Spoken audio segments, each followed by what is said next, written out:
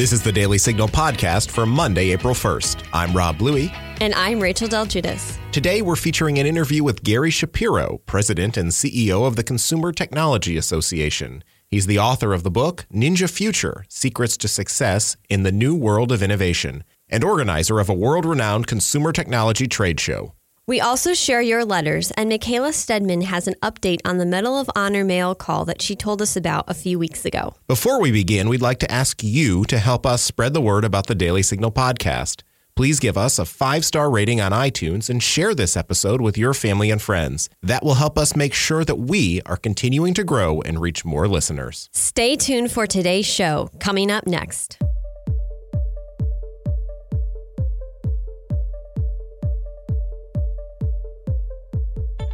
We're joined on the Daily Signal podcast today by Gary Shapiro. He's the president and CEO of the Consumer Technology Association and author of the book, Ninja Future, Secrets to Success in the New World of Innovation. Gary, thanks for joining us. Well, thanks so much for having me. I'm honored to be on this podcast. Very famous one. Well, thank you. We appreciate that. Now, before I delve into your excellent book, which I've really enjoyed, I want to share with our listeners a little bit about your organization. Each year, Consumer Technology Association produces one of the most exciting events in the technology world, that's CES. But you also do a lot more. So can you begin by sharing with our listeners what it is CTA does? Sure. We are a trade association of over 2,000 American technology companies. U.S. and Canadian. We count Canada as being part of the U.S. for our purposes. And we produce this, the largest business event in the world. The CES is held each January in Las Vegas, attracting about 180,000 business people, including 7,000 reporters, 4,500 companies, 60,000 people coming from outside the United States, helping our economy. And it's a central meeting place for those focused on the business of innovation. It goes way beyond consumer products. It goes into virtually every major vertical industry involving technology. And we're in a world today where you really have to go across vertical segments to do business and to succeed and to prosper. And that's what makes the event the most phenomenal, successful event. We also have an event in Shanghai. It's 5 years old and growing, and events in Paris and Amsterdam. But we also focus on innovation because we have a very specific philosophy, which I think the heritage type listener or member would be very interested in, and it's unique in Washington. We figured out about a dozen years ago that our success as an industry with volunteer leaders from big and small companies depends upon the health of the U.S. economy. And the health of the economy, in our view, was being threatened by the deficit that we have every year and the debt that is accumulated. So we figured out that there's only 3 things that can happen that will make a difference to deal with that. 1 is we could cut spending, 2 is we could grow taxes, and 3 is we could grow the economy, which will help deal with debt and a deficit. We figured out there's not much we could do about spending or taxes. However, we don't ask the federal government for money as a matter of principle because we care so much about the deficit and the debt.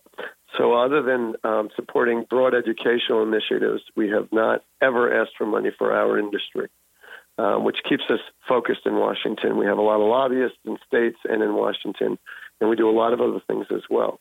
But on the growth of the economy, we have concluded that we can make a difference because innovation helps grow our American economy. And we've done everything we can to focus on innovation in public policy, from encouraging highly skilled immigration, the right type of immigrants, which can make a difference and create businesses and fill the gaps we need, to trade laws and things like that, which will make a difference so that we can be innovative. And promoting American companies and American businesses, we've managed to create the most creative ones in the world, and we want to make sure that the rest of the world doesn't beat up on them. Well, Gary, thank you for sharing that. That's exactly the direction that I think many of us want to see the U.S. heading as well. Let's jump into the book. Again, it's called Ninja Future, and you say in the book that you have a sign in your office that actually says "Innovate or Die." And it's certainly something that I believe as well. I mean, as conservatives, we're always finding ourselves with hurdles to overcome. And certainly in the communications space in particular, innovation is necessary as the landscape's constantly changing. So why do you say it is so critical not only to our country's survival, but also individual industries or businesses? Well, I've been saying innovate or die publicly for at least 15 years now. In fact, I just got a text with a photo this morning from one of our members, Phone to Action, on this day celebrating women in business. We have one of our members is a female, Hispanic, PhD, immigrant, business owner and creator with dozens of employees now, and she has a big sign that says innovate or die, quoting me because she feels prior book where I met her helped inspire her to grow her business, and she's done amazingly well. Why? Because, we're human beings, and as human beings, we're very focused naturally on preserving the status quo. It's very difficult for us to innovate things changing. And in the business world, things are changing rapidly. And when we plan in businesses, the tendency is to assume, yeah, we could do that. We could have a strategic plan. We could think 5 or 10 years out and have plan variables. But we don't consider that every other business is doing the same thing. So you have to be a ninja, which is a phrase I use in this book and the prior book I wrote, Ninja Innovation. And you have to be able to not only plan, but you have to recognize that plan, like military leaders know, once you hit the battlefield, it's going to change because circumstances change. So what we have in my office for our team, and we have almost 200 employees, is we don't have a strategic plan that goes, with all sorts of details and thousands of pages long and sits on a shelf. We have a 5-year plan that's a page and a half long with a few big goals. And then we keep innovating to try to reach those goals as things change in the marketplace. And that's been a very important part of our success. And it's why I say innovate or die. I mean, the companies in our industry that litter the field of the has-beens, from Eastman Kodak to Circuit City to Radio Shack, and others where their brand name has just been resold, like Polaroid, many others. The companies just went out of business. They were not able to adjust quickly. And some of these large, companies that had tens of thousands of employees just don't exist anymore. So I believe in the old Intel CEO quote of be paranoid, always change, and you can't be lying down. You have to go out there and do something different every day. And resting on your laurels is the biggest fear that I have. And I convey that to our team, and I convey it to our industry. Well, in the book, you certainly share some examples, and one that comes to mind that's probably going to be familiar for nearly all of our listeners is Amazon, which as a company has successfully innovated and continues to do so. What would you say it is about Amazon's culture that has allowed it to grow and thrive in the ways that it has? It's a little bit controversial lately, but Jeff Bezos certainly, I remember he was coming to one of our meetings and we asked him to speak because he was talking about, he's been very successful as a bookseller and then other stuff. And all of a sudden his books were his big thing. And he had this idea for this little Kindle. And he was just introducing it and he came to talk to our members about it. And I remember thinking how crazy he was. And I was wrong, obviously, because he is willing to attack his own business model. And that takes courage. I mean, it's similar to what Steve Jobs did, where he recognized every company has one successful thing if it's around, and every muscle in that company's body is fighting against anything other than supporting that cash cow.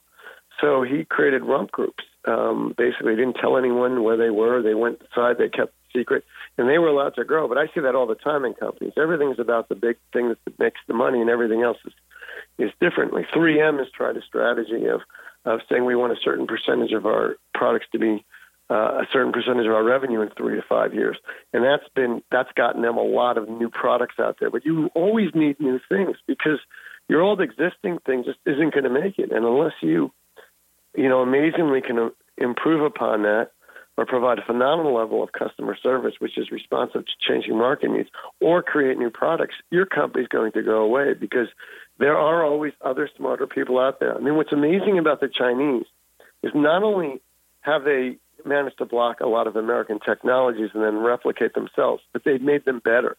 And in our event there in 5 years, 5 years ago, was everything was American or European, with some Chinese interesting things. Now it's the Chinese innovation's taken off on its own, and they are so hungry, and they have thousands of businesses trying to replicate something that exists and make it better. And it's an intensely competitive marketplace, despite the fact we call them communists.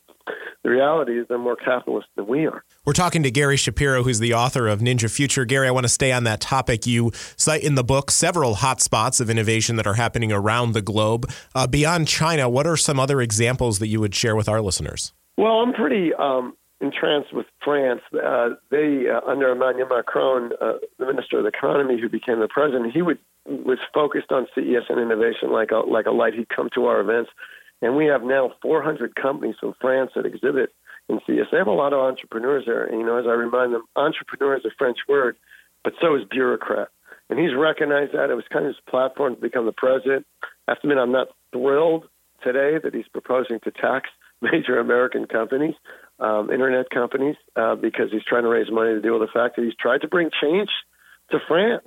But he's run into some serious roadblocks there from people who want to maintain the status quo. And people maintaining the status quo is the biggest change. I was focusing today on Philadelphia, which is just passed a law that says you must, as a retailer, accept cash. You can't only go to technology or credit. And I'm like, oh my gosh, Europe and China are way ahead of us in this one. And Philadelphia is trying to preserve the status quo the way the train companies tried to preserve cabooses and jobs there. Or when cars came, there was a lot of laws passed preserving horses, and the cars couldn't go faster than a horse and things like that. We have to focus on the future, and we have to have a strategy as a nation that's focused on innovation, because that's what we're really good at.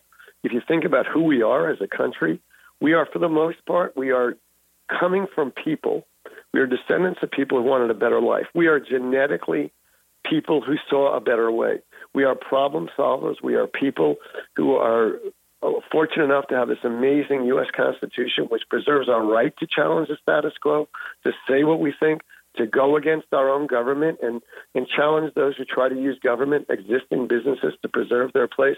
And we're having these battles every day today, with Airbnb fighting the hotel industry, or Uber and Lyft fighting cab drivers, and things like that. We are a disruptor as a country, and we're disruptors with our businesses, and that's what makes us strong. And that's a culture and a tendency and enmeshed in this wonderful constitutional framework that we always have to remember. And we judge the countries around the world. We do this as an organization now, CTA. We judge how innovation-friendly they are, and we beat up on China. Why? China has no liberty, no freedom of press, no freedom to marry, no freedom in a sense to do what you want, and they're really tough on their citizens in a way Americans would never accept. Plus, they have very dirty air and water. So we look at criteria like that, and we judge countries, and we're not the top country. I mean, we look at things like broadband speeds, competition. We don't have a lot of competition here in broadband. We look at some of the other rules, and we also judge every state by how innovation-friendly they are. It's a different set of criteria because we all share the same U.S. Constitution, but states do different things, whether their tax structure or whether they have right-to-work laws, flexibility in how we employ people, broadband as well, deployment, STEM graduates. We look at different things like that, and the laws of the state, whether it's too bureaucratic. And one of the reasons we did that, honestly, is everyone says, oh, California, Silicon Valley, they're the best.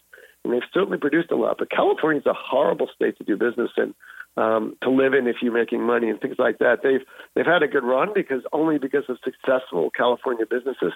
But I know a lot of businesses are moving to Nevada or Texas or others because it's tough to do business there. So, look, states and countries can't rest on their laurels either. And my fear, as someone who represents 2,000 technology companies, but is really what I view as myself as a patriotic American, I don't want to see our country fall behind. I don't want to see the Europeans beating up on us with crazy fines because they're jealous of us and they can't produce the type of innovative companies, what we call the unicorns, the billion-dollar valuation new companies that we produce here.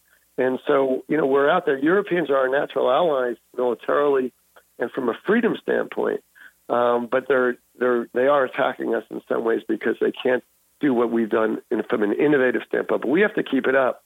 We need the smart people. We need the business culture. We need the pro-business culture. We need to protect our best crown jewel companies around the world so that others don't just steal from them or fine them. And we have to realize the Chinese have a great strategy now. They have a strategy where there's no privacy. And you need data for artificial intelligence, which is the great battlefield. I'm not saying we should take away our citizens' privacy. I'm also saying we shouldn't be but like Europe that way. We should recognize that artificial intelligence is the new economic battlefield that's going to affect every business. Going forward, that's what I talk about in the book. AI is really important.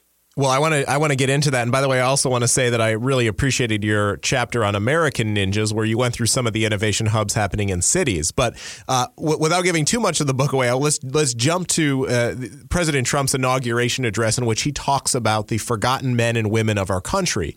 Now, oftentimes what he's referring to is those who have seen their own jobs change because the work itself is changing. And that could be because of things like AI or robots or some other form of technology.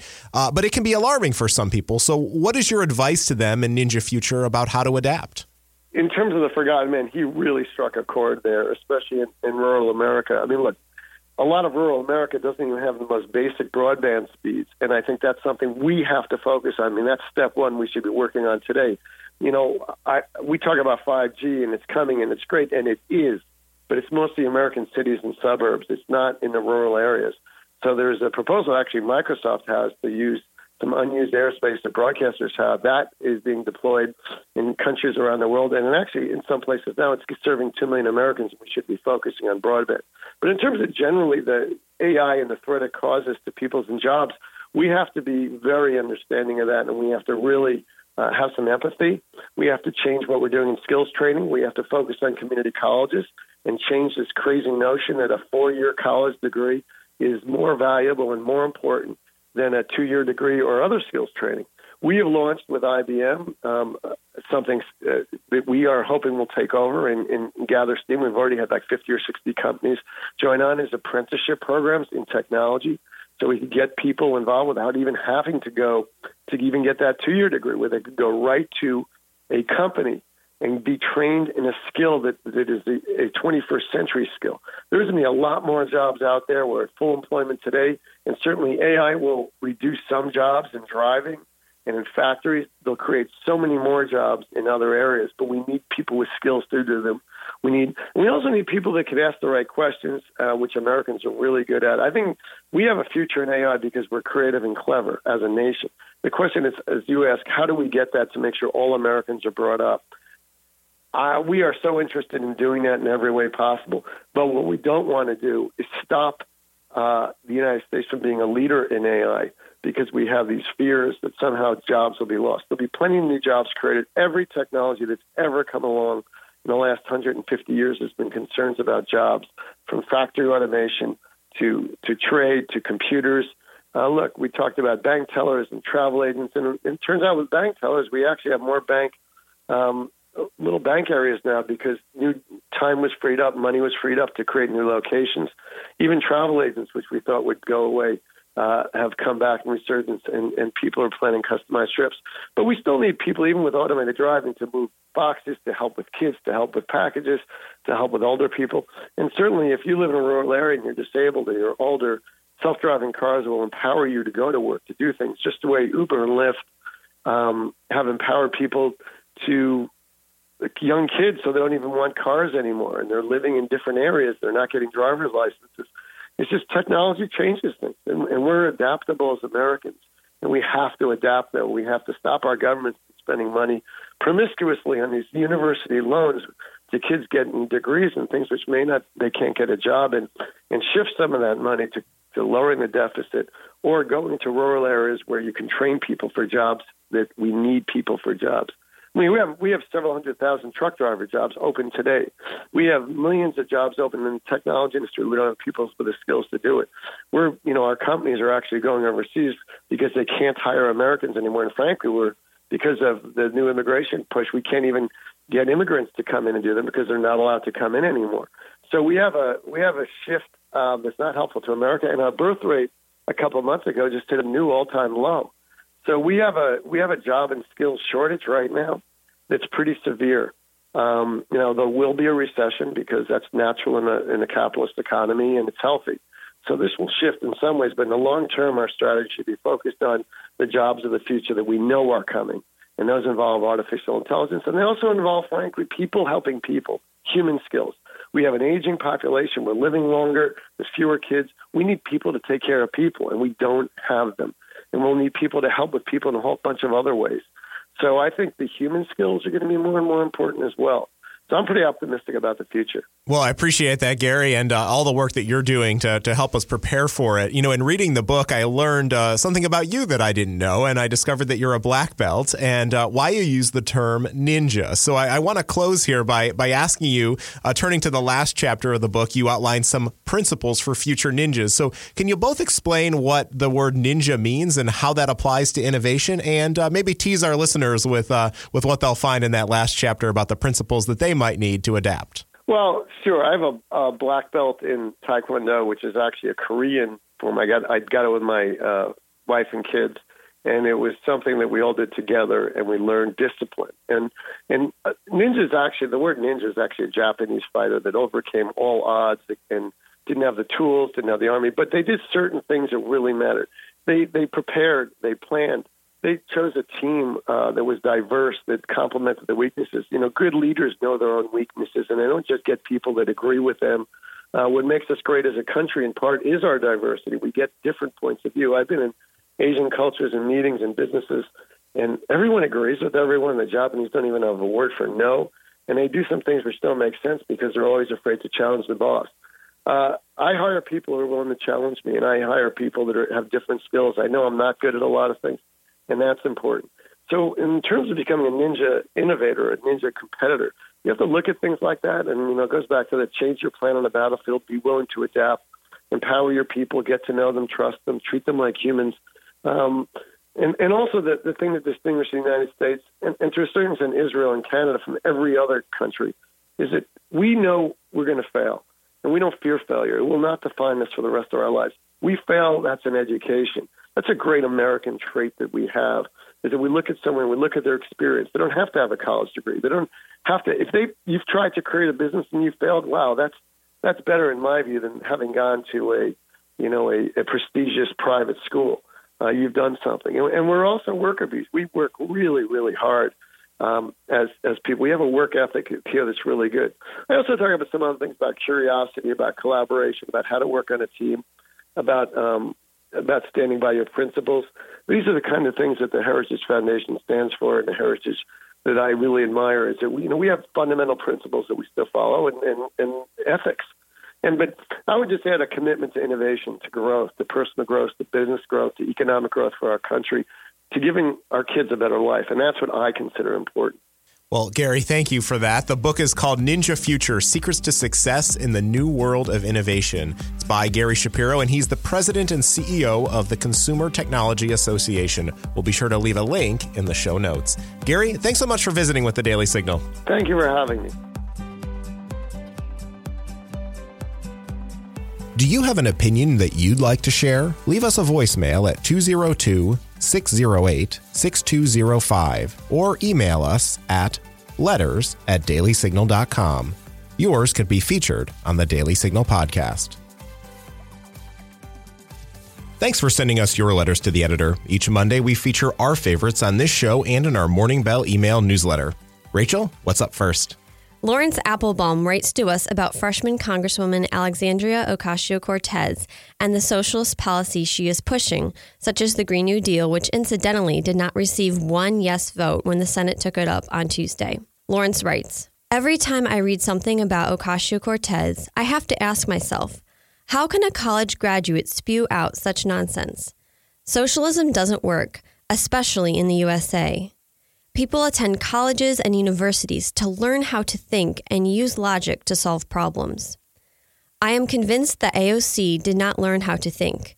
However, she did learn how to shoot from the hip, and in doing so, completely missed the target. The newbie on the block certainly engages her mouth before she engages her brain." And Molly Dahl of Nevada writes about Rachel's story on House conservatives who are attempting to force a vote protecting abortion survivors. Thanks to Rachel Del Giudice for writing about the Abortion Survivors Bill. Please do what you can to get this information to as many people as possible. I am sharing it with whoever I can. This is the saddest display of humanity I have ever read about. How can this even be a question open for discussion?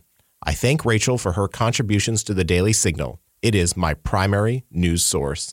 Well, Molly, thanks for reading the Daily Signal. Rachel, I want to ask you, this is a big week in the House for that abortion bill. A discharge petition is coming to ripen, and that means that conservatives will finally have the opportunity to sign it. Can you tell us about what you'll be covering this week? Yeah, so I will be covering the discharge petition. I think when it ripens on Tuesday, that's the latest date I've heard. And this is so sad, Molly, you're right.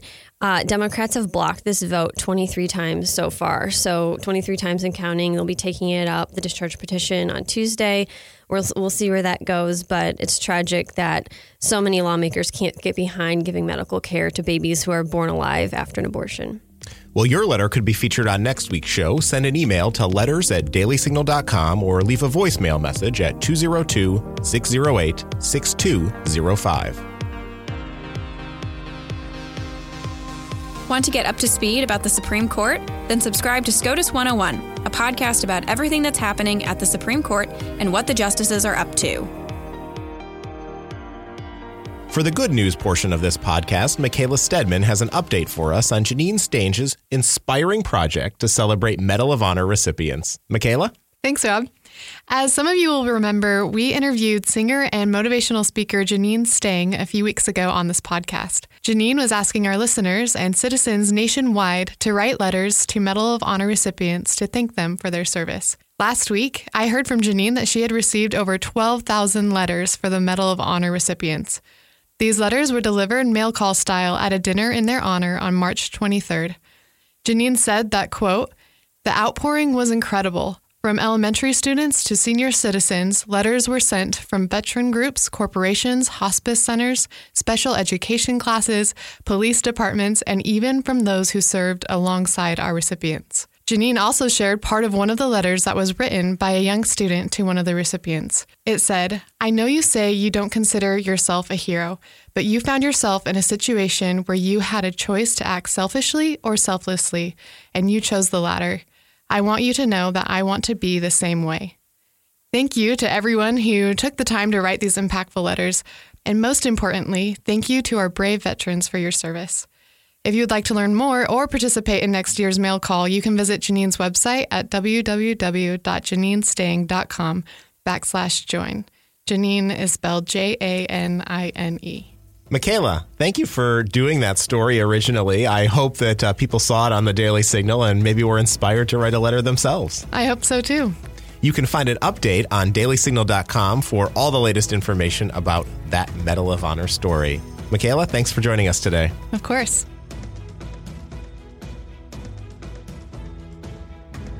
Do you own an Alexa? You can now get the Daily Signal podcast every day as part of your daily flash briefing. It's easy to do. Just open up your Alexa app, go to Settings, and select Flash Briefing. From there, you can search for the Daily Signal podcast and add it to your flash briefing so you can stay up to date with the top news of the day that the liberal media isn't covering. We're going to leave it there for today. The Daily Signal podcast comes to you from the Robert H. Bruce Radio Studio at the Heritage Foundation. You can find it on the Ricochet Audio Network along with our other podcasts. All of our shows can be found at dailysignal.com/podcasts. You can also subscribe on iTunes, Google Play, or your favorite podcast app. And be sure to listen every weekday by adding the Daily Signal podcast as part of your Alexa Flash Briefing. If you like what you hear, please leave us a review or give us feedback. It means a lot to us, and it helps us spread the word to others. Be sure to follow us on Twitter at Daily Signal and Facebook.com/The Daily Signal News. The Daily Signal podcast will be back tomorrow with Kate and Daniel. Have a great week. You've been listening to the Daily Signal podcast, executive produced by Kate Trinko and Daniel Davis. Sound design by Michael Gooden, Lauren Evans, and Thalia Rampersad. For more information, visit dailysignal.com. Americans have almost entirely forgotten their history. That's right, and if we want to keep our republic, this needs to change. I'm Jarrett Stepman. And I'm Fred Lucas. We host The Right Side of History, a podcast dedicated to restoring informed patriotism and busting the negative narratives about America's past. Hollywood, the media, and academia have failed a generation. We're here to set the record straight on the ideas and people who've made this country great. Subscribe to The Right Side of History on Apple Podcasts, SoundCloud, and Stitcher today.